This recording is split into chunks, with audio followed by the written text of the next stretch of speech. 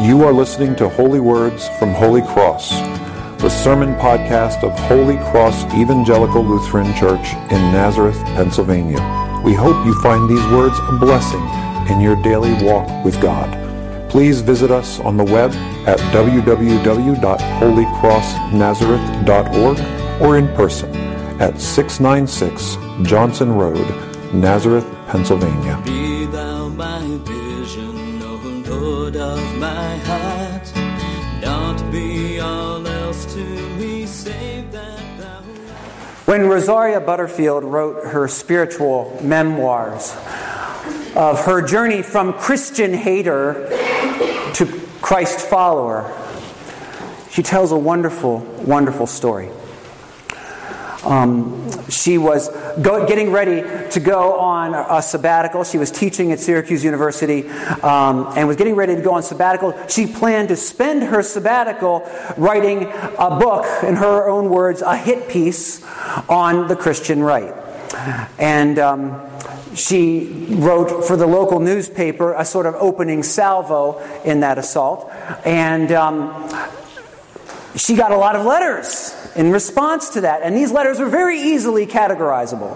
She had 2 trays on her desk in her carrel at the university, and she could easily file them in, "I love you, you're doing great. I hate you, go away."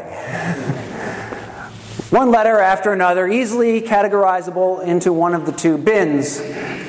And then she got a letter that didn't seem to fit.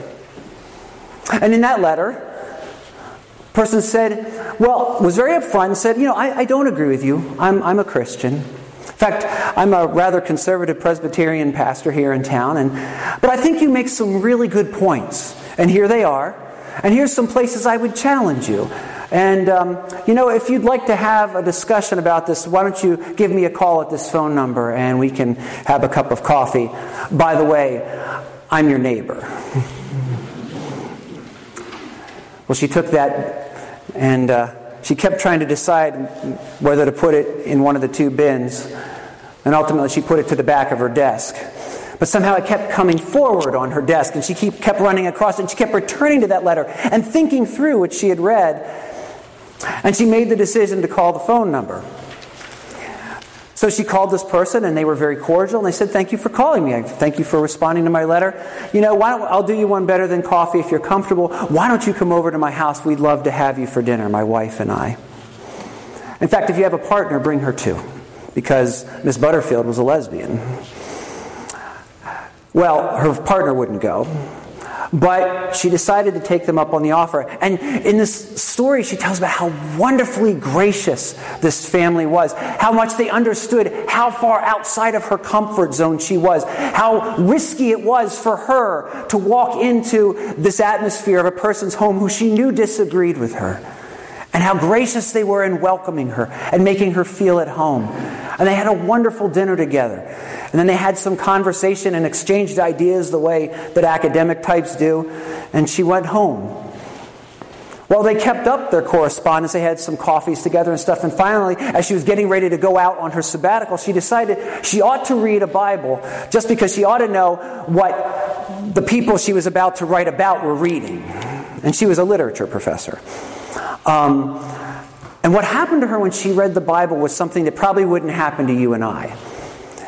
As a literature professor specifically, she was overwhelmed by the book. First of all, by the quality of the literature that was in there, particularly the poetry, which was amazing and staggering. Here's a book written over almost 2,000 years by multiple people in different cultures, and yet there's this high literary quality to all of it. And then as she worked her way through all the books, she began to perceive what some biblical scholars miss today, which is this golden thread connecting them all. And she began to wonder if she needed to explore this a little more deeply. And so for several months, she would go and park her car across the street from the church where she knew her friend was pastoring, and watch people going in and out. This would be like someone parking over at BBT for a couple of months, watching us go in and out of church, wondering if they dared sneak in the back of the sanctuary and could they get out unnoticed. Finally, she did that. And as she sat with this man who had approached her with love and respect, they got to know each other better. And she started asking him questions about the Scripture, and they grew together until finally she came to faith in our Lord Jesus Christ. Now, I confess I am not like Dr. Butterfield. The first time I got the Bible, I was as confused as the eunuch in our first reading from the book of Acts. I think the first time I tried to remember reading it actually was I was a little kid. My grandfather had given me a King James. The King James was hard enough to get through, but by the time I got to the begots in the book of Genesis, I was done. Actually, I was falling asleep. So-and-so begot so-and-so begot, and I was going. So I tried later on, and I remember in the first year of our marriage, my wife was a graduate student. So around midnight, I would look at her every night and say, "How much longer will you be studying?" "I'll be up till probably 2 tonight. I guess I'm going to read." And so I started reading, and I remember it was partway through the Gospel of Luke. And it was Luke, this is where Jesus was an adult, so he was preaching. And I don't remember what I was reading, but I remember looking at her, because she was sitting at her computer like she always was in those days, and said, "This guy doesn't look anything like the guy they talk about at church. He doesn't seem to get rolled nearly as easily. He doesn't seem like such a nice guy. He seems a little tougher than I expected him to be." And so I went to the assistant pastor at the church we were attending and asked her to help explain it to me. And whether it's the eunuch with Philip, Dr. Butterfield with this pastor, me and with my wife and this pastor out in Michigan, this is the way that evangelism is done in the Bible. It's not the responsibility of a committee. There was no church you could bring your friends to because churches met in people's homes, and to be honest, Christians were getting killed for going to church. So you didn't invite friends like it was going to be a fun party. What you could do was talk with people about Jesus, and you came alongside them. And the Navigators, in fact, that's what we call it. We call it an alongside-er. Someone who you don't have to have all the answers.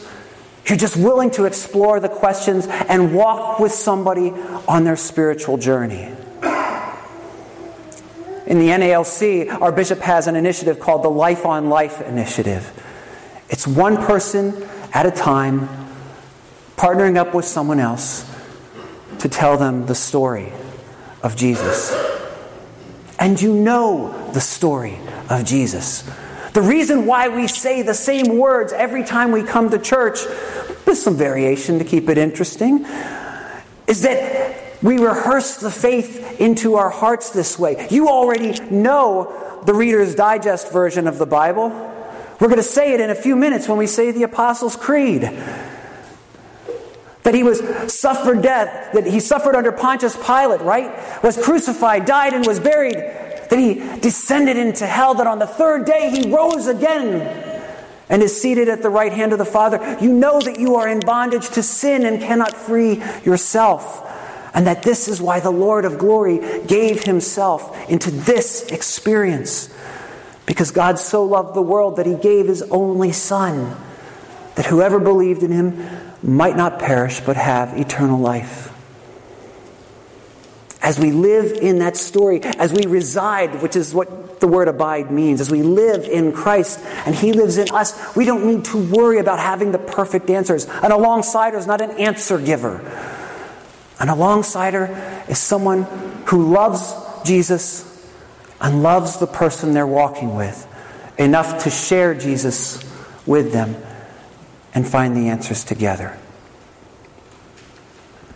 It gives us courage to know that we have been so loved by God that we can love the world too. And I want to close with a story. I'm privileged. You remember last summer I got certified as a coach in the North American Lutheran Church. So I'm an alongside-er now for other pastors who are trying to become better disciples, better pastors, better disciple makers themselves. And I've gotten to know a gentleman in Arkansas. He is an amazing man. If a tenth of what had happened to him had happened to me, I would be a puddle on the street someplace.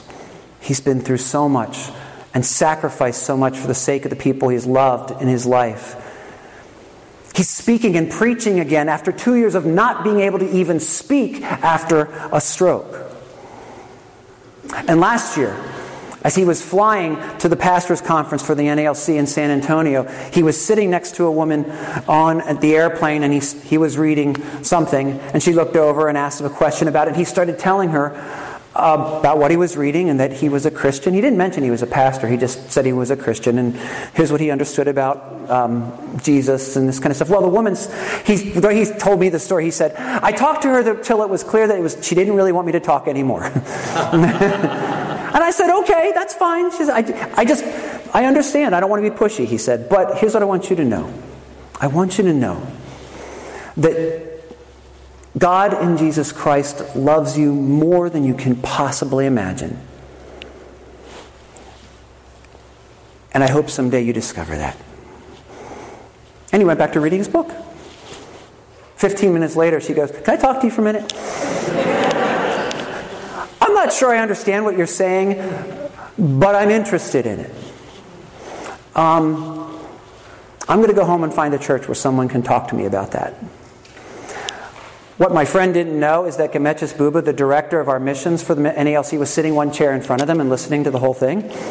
So that when they got to the pastors' conference, he got trotted out in front of everyone and said, look how easy it is to share Jesus. We have been given an amazing gift of love by our Father in heaven. And now, like the eunuch who was just so excited by what he heard, he's like, hey, look, there's a puddle. Can I get baptized? Now we can respond with as much joy and just as quickly and with as little fear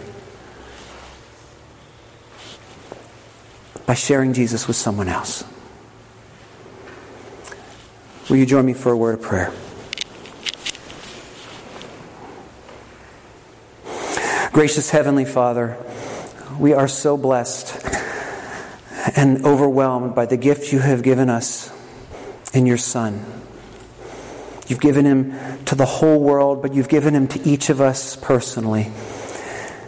Help us, Lord, to abide in him so his life flows through us and out into a hurting world. Lord, each of us has someone who came alongside us in our faith journey and helped us grow. Help us to see who we can come alongside. As our Savior gave his life for ours, help us in some small way give our life to others. And this we ask in Jesus' name. Amen. Be thou my vision, O Lord of my heart. Not be all else to me, save that thou art. Be thou my best thought in the day and the night. Waking or sleeping, thy presence my light.